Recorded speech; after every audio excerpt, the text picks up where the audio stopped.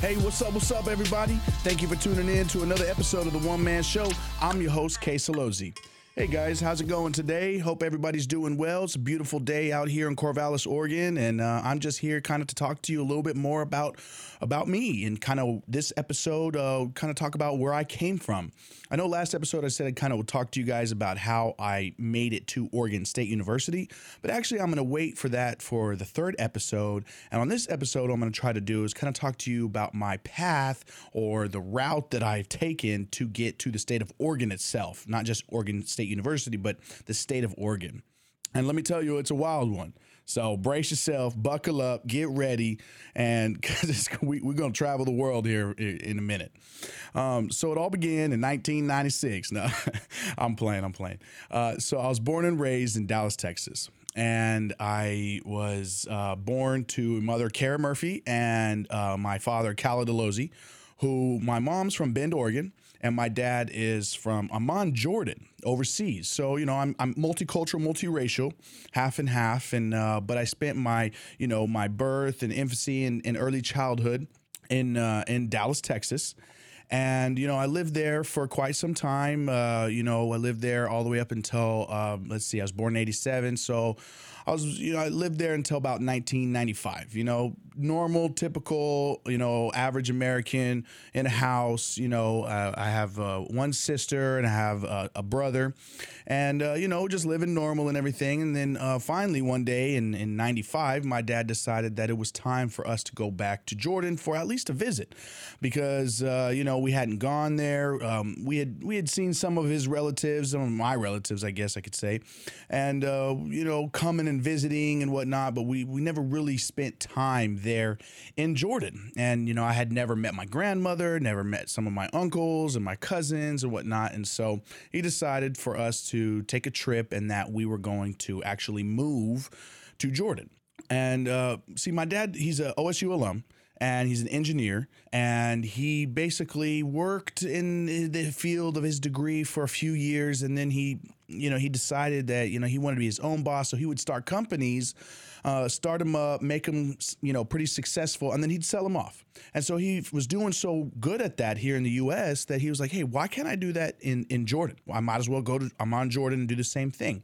And so that's why in 95, he decided for all of us to go back there and move, and he was going to start up businesses and then sell them and kind of just keep doing that same thing. And so he put me and my sister and my mom on a plane, and we flew out to Jordan. Boom, from Dallas, Texas to Amman, Jordan. I was young, I was 8 years old. Didn't know anything about the Arabic language. I mean, I knew a few things, some of the verses of the Quran, and I knew just a few things. But like on our way to the airport, my dad was like, "Hey, listen, you need to memorize at least two of these words." And he said, memorize how to say "Kaif halak," which means "How you doing?" and "Assalamu alaikum." And so he's like, if you got those down, you'll be good. He's like, first tell somebody "Assalamu alaikum," or tell them "Kaif halak," and you'll be good, at least for the first 2 weeks. So, boom, we landed in Amman, Jordan. It was crazy to me. Everything is different. Nothing was the same. Absolutely nothing. It's crazy to think about. Like, you say, oh, well, how different can it be? Trust me. Different, and people say to me like, oh, like, is it like, super, like, nah, it's not like, we're out there in the desert and stuff like that. We're out, it's cities and stuff like that, but it's like a combination of like Europe with a Middle Eastern twist to it. That's kind of the best way I could describe it. And so when I got there, everything was the street signs, the street lights, the streets, the cars. There was brand names of cars that I've always been a car lover, even when I was a young kid. So I kind of really paid attention to the different types of cars. And there was cars out there that I didn't even know how to pronounce. And they're European cars, or they're like Russian made cars, or, some of the stuff that we don't really see here in the United States. Anyways, we finally get home. And I meet my grandma for the first time, and it was amazing. And I miss her till today. But I saw my uncles, and we met everybody, and I remember, like, just seeing so many people being so overwhelmed, and I didn't know who lived at this house and who was just visiting, and everybody was trying to come up and talk to me, and they were talking to me in Arabic, and I was like, man, I don't know what's going on, and I had one uncle who lived in the U.S. For like 10 years, and he spoke a little bit of English. And so I was able to, kind of ask him like, hey, what'd this person say? But, he was a grown adult at the time, and I was a kid. And so, I asked him so many times, but, he was busy. He's busy entertaining the guests that were coming to see us and whatnot. And so the funny thing is that I remembered, I was like, okay, well, I got that phrase, kef halak, or how you doing, down. Right. So I'm going to use that anytime somebody comes talks to me. So people would come up to me, and in Arabic, they would say, oh, hey, you're Case, son of Khalid. How are you? And I would just look at them, and I would just be like, Kef halak. And that, I'll just be like, how you doing? And they would look at me, and they'd be like, oh, I'm doing great. I'm doing great. It's so nice to meet you. And they were saying this in Arabic, of course.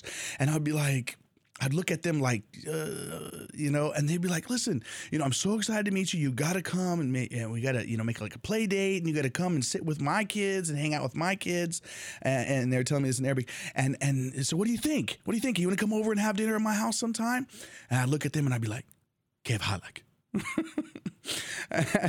and they would look at me like, I'm doing good.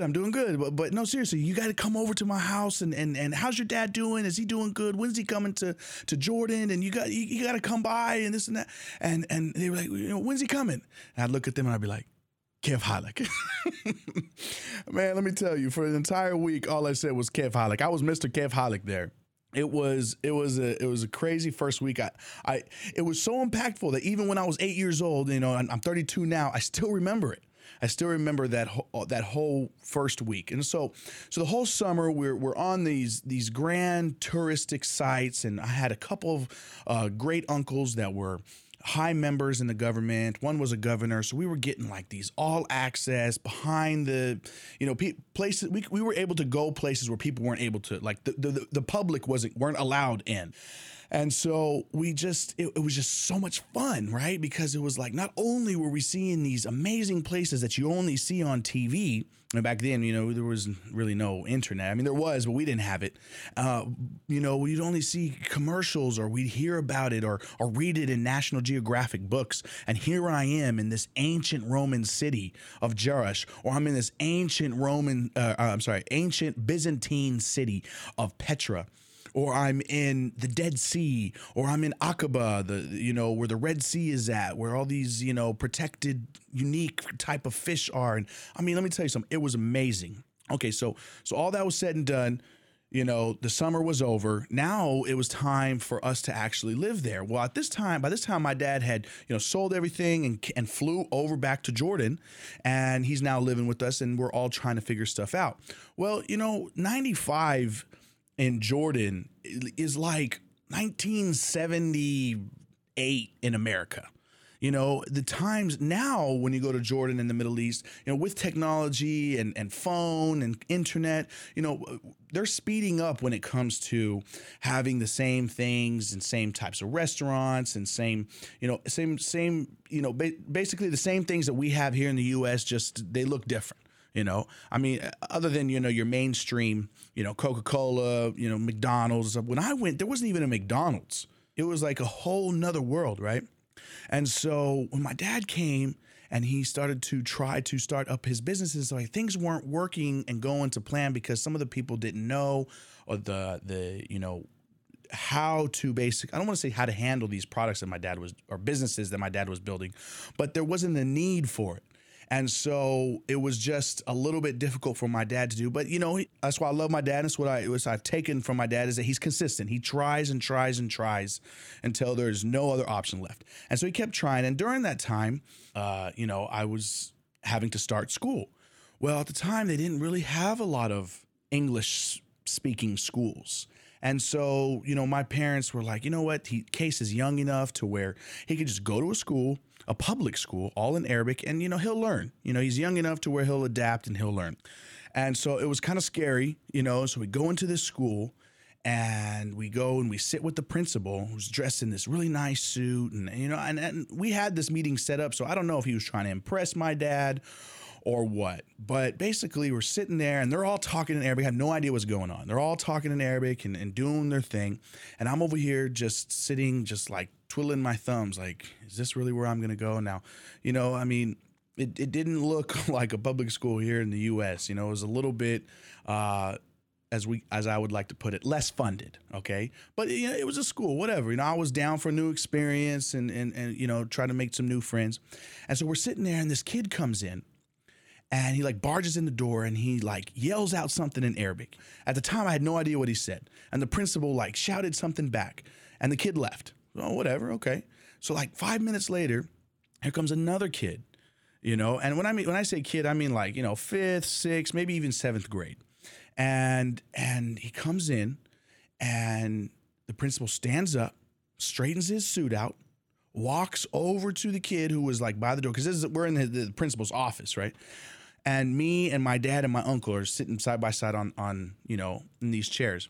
And he walks over to the kid and he puts his finger in his face and he says something. And he's saying something, and I'm looking like, okay, obviously I could tell that this kid was in trouble for something.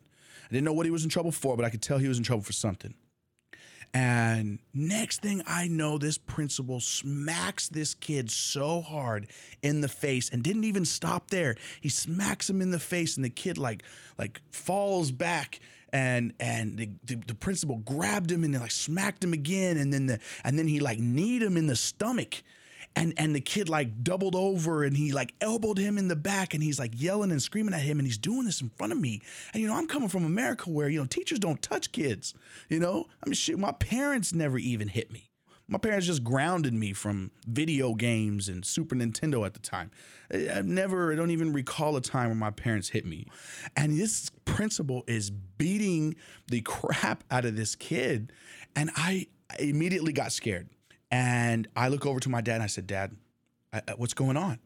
And my dad tried to like calm the principal down. And so the kid left and the principal sat down and he explained to my dad what had happened. And I guess the kid had said something like he cursed the person's mother on the bus. And, you know, over there cursing at one's mother or cursing at a family member is just as bad here as saying like the F word or something like that, I guess. And I didn't think that it was worth all that, right? And so what ended up happening is I told my dad, I said, Dad, I'm not going to school here. Like, you can enroll me, but I'm not leaving the house. Like, I can't even, as an 8-year-old, and I was a pretty good kid. As an 8, I couldn't even trust myself to not, you know, be naughty once in a while. I mean, that's what us kids do. You know, we test the waters. We push the limits.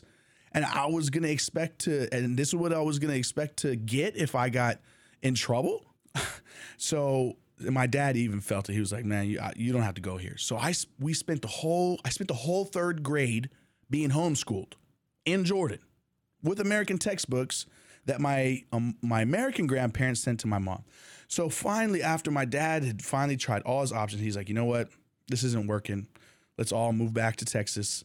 And we'll just start working and doing my thing back over there. So in 96, you know, a year later, we moved back to Texas. And 96, 97, 98, and 99, we're living in Texas. And every summer, I'd go back to Jordan just for a visit, just for a summer, I guess a summer vacation, you could call it. But it was really just kind of like developing my Arabic skills, understanding the culture and traditions, and, you know, just being around my family, you know, on that side. And so in 1999, my dad decided, okay, you know what? We're going to try this again. Times are a little bit different. You know, at this point now we have, you know, a need in Jordan for English. And so my mom took a civil service exam and ended up getting a job at the U.S. Embassy teaching Jordanian nationals how to use political terminology. And so as she was like, so it was like a language center, right? And so she was teaching these terms to Jordanian nationals, and she ended up getting another teaching job at Modern American School, and then she went back to the embassy job. But during the time that she got a job in the school, which was the school that I ended up going to, because we tried again going to a now in 99, 2000, Jordan started to have schools that taught English. Okay. And so when we were going around looking for schools for me to enroll in, me and my sister, we found this one school that was nearby where we lived. And they taught, when we went there, they told us that they taught, math, science, English, and English. And then all I had to take in Arabic was Arabic, history, and social studies. So I was like, I could manage that. You know what I mean? I'm doing, half in English and the other half in Arabic, and it'll benefit me in the long run. Well, it turns out not only did I have to take those classes in English, but I also had to take the same classes in Arabic. So it wasn't working for me. I went back to my parents. I said, listen, I can't do this. I said, I'm over here. I literally would walk to cousin's house across my hometown. Okay, walk there or take a cab, depending on how far they were, and find somebody who knew English, who was willing to tutor and tutor for free.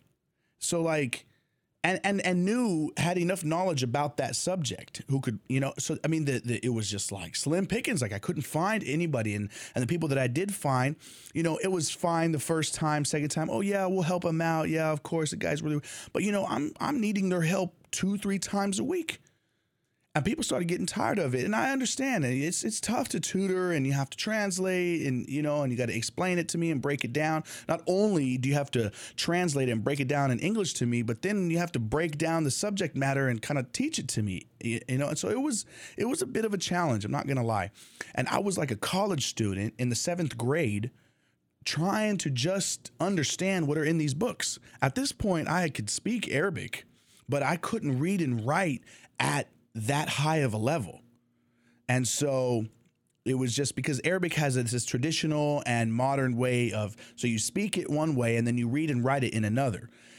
And so I learned it the way you would talk to people back and forth. And then, I had to like learn like almost a whole new language, reading and writing it.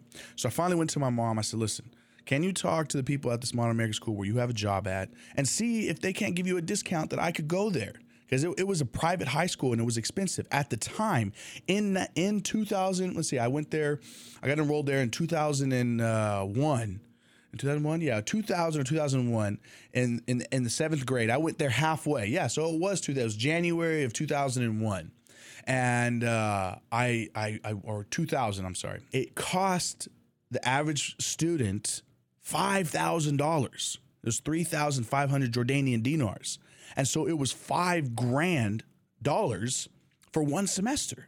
I mean, we weren't poor, but we weren't rich like that. And it was me and my sister. So that was $20,000 in the year 2000, a year for me and my sister. It wasn't doable. But my mom's super smart, and so she ended up getting she left the embassy, got a full-time job at the school, and they gave her almost a 75% discount for both me and my sister, so it was manageable. We were, instead of paying $20,000 a year, we were paying, 25% of that for the both of us. And then, so, I did 7th grade and 8th grade, and then in 9th grade, I went back to the United States to visit twice in 6 years. Okay. So the first summer from the 9th, 10th grade, have fun, came back. 10th grade, same thing. Now prices were getting a little bit more expensive. And my mom was getting offered a job to come back to the embassy and teach the Jordanian national. She was such a good teacher that they offered her a job. But yes, the pay per month was more, but she wasn't going to get that discount. And me and my sister still had 2-3 years left. So what she did was she said, listen, how about I get you guys accredited so that when someone graduates from your school, you can go to Canada, the UK, Australia, the United States, and your students can go to colleges there without having to jump through all kinds of stuff to get the equivalency to the high school diploma. If I get you guys accredited, like help put a committee together and oversee the whole project. And then once your students graduate, they don't have to go and take the TOEFL test. They don't have to take the IELTS. They don't have to do anything. All they have to do is just take SAT-2 exams and apply to a university in America. And so she did that. And they were so grateful for that because it was such a marketing tactic that they used to tell people that they were like, your kids will have, even if you leave, your kids will still have a super big discount like you were working here. So it was great. Like my mom figured it out and we made it happen. And so boom, from 7th grade all the way to the 12th grade, I was in Jordan, visited the US twice, could not wait to come back. Okay. I love Jordan. I love my cousins. At first I had a hard time and my mom was like, listen, all I hear is you telling me how different it is and how Jordan doesn't have this or Jordan doesn't have that. She's like, the minute you start looking at the positives that Jordan has to offer is the minute that you're going to have a lot of fun. And so I was like, at first I was like, whatever, but then I was like, man, I got to try it at least try that tactic to see. And so I did. And as soon as I tried that, I had an amazing time.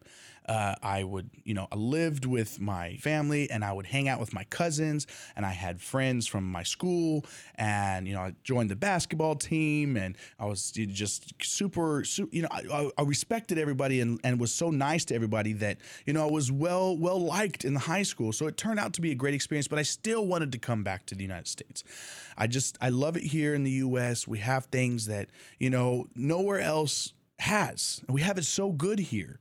And the thing is, sometimes it just takes somebody or sometimes it takes one of us to travel to see what other places have to offer to say, oh my gosh, you know what? Here in the U.S., man, we got it good, and all ages. And everywhere you go is going to be tough to live, wherever you go, even here in the U.S. and the greatest country, not one of the greatest, the greatest country in the world to live in, there's still you face challenges, but I guess that's life, that's life. And that's what builds character. And that's what makes us the men and women that we grow to be. And so I came back, I got accepted to University of North Texas, Ohio State University and University of Toronto. But I picked University of North Texas because my parents were paying or they were filing, their taxes still, even when they were living in a foreign country. And so when I came back to Texas, I was able to get in-state tuition. So I came back, I got enrolled into university, and that's a whole nother episode about the university there. Okay. So I'm going to leave that to next episode, next week, to talk about how I jumped through universities to get here to Oregon State. So I went to university over there and then, things didn't necessarily work and I had to work and it was just, I wasn't making the best decisions. Let's put it like that. And I'll go into more depth about it next week. But I wasn't making the best decisions. And so my brother lived up here at the time. And so I finally decided, and so back it up a little bit. I left Jordan in 2005, got accepted into university. Like I said, had some, problem decision making. And, the biggest thing what it was is that, I would see America on TV. And so when I came actually to live in the U.S., I thought I was going to get off the plane. And as soon as I stepped foot in America, it was going to be like just this huge party, right? And, it wasn't like that. And I kind of had to learn that the hard way. So 4 years later, I'm like, you know what? I need a fresh start. I need to gather my thoughts and figure things out. And so my brother lived up here in Oregon and he worked at the federal prison. And so I went to live with him for a little bit and I lived with him for a good, year or so, maybe less, a little bit more. And finally went back to Jordan for a summer vacation. And like I said, so you remember how I was going back and forth from America to Jordan? Well, now when I was in college, I would go every summer back to Jordan and visit my mom and dad and because everybody stayed in Jordan except me. I'm the only one that moved back. And before we even moved there, my oldest brother was already here. He just never moved back with us. He was old enough to stay here and do his own thing on his own. And so what ended up happening was I moved up here and stayed with him for about a year or so. And then I moved back to Jordan and I came back And I told my brother, I said, I appreciate everything you've done. And, he helped out a lot. I didn't have to pay any rent, and, he helped me transition. He even flew down to Texas. And when he came down to Texas, me and him drove back up to to Oregon. And, he helped out every and any way that he could. And so it was time for me to kind of venture out on my own and do my own thing. And so I moved to Salem. Big mistake. But I moved to Salem, and I, kind of lived there, and I worked for a while I tried to get things taken care of. And, it was all right, but, that's a whole nother episode too. And so then finally, I ended up, just moving around in Salem, and then I finally was like, okay, in 2012, I was like, I'm done figuring stuff out. I moved to Corvallis. I put all my eggs in one basket. I moved to Corvallis. I sold my car so that I could pay off some of the stuff that I owed University of North Texas so that I can get enrolled in Oregon State University. Well, it happened that way. Everything was great, but when I got here, almost 80% of the stuff that I took in Texas did not transfer. So I had to start from the beginning. And so they advised me to do the dual enrollment program, which I'm sure a lot of you are familiar with or have done. And I did it part-time, which took me forever. And then there was terms, I had 2 kids, so there was terms where I took off so I could be around with my family. And then there was summer vacations where my family came from Jordan to visit, and they kind of extended it into the term. So I kind of postponed that. So it took a while. And so, but here we are in 2019. I'm a junior, almost a senior, ready to graduate, and talking to you guys about, my life. And so that's about it. That's how I made it. So I, started in Texas. To wrap this up, I started in Texas, went to Jordan, didn't work out, came back to Texas, lived there till I was about 10, 11, 12 maybe. We moved back to Jordan. And then when I moved to Jordan, we stayed there for 6 years. I moved back by myself back to Texas for 4 years. And then in 2009, end of 2009, decided to move up to Oregon with my brother. And then I moved around a little bit, went to Salem. I lived in Lebanon for a little bit. And now here I am in good old beautiful Corvallis, Oregon. I love it here. I love the people. Every time I go back to Texas for a visit to see my aunt or my family, I'm like, you know what? At first it was tough because it's such a small town, and I'm used to Dallas, Texas, and I'm on Jordan where there's millions of people and just businesses and stuff to do everywhere. But every time I leave and I say to myself, man, Corvallis has really grown on me. I absolutely love it in Corvallis. The weather, it's, I love the rain. I've always prayed that I could be in a place where it rained 5 days of the week and sunny 2 days of the week. And here I am. Got my prayer answered. So to wrap it up, that's it. That was my travels. That's how I made it up here to Oregon. That's how I got here. And next week, I'll be talking to you guys about how I went from University of North Texas and got enrolled here to Oregon State University. And I am enjoying doing all this. One more time, big shout out to Orange Media Network, Garrett, Amir, everybody here behind the scenes doing what they have to do. Love it here. Keep believing in yourself, and I'll see you next week.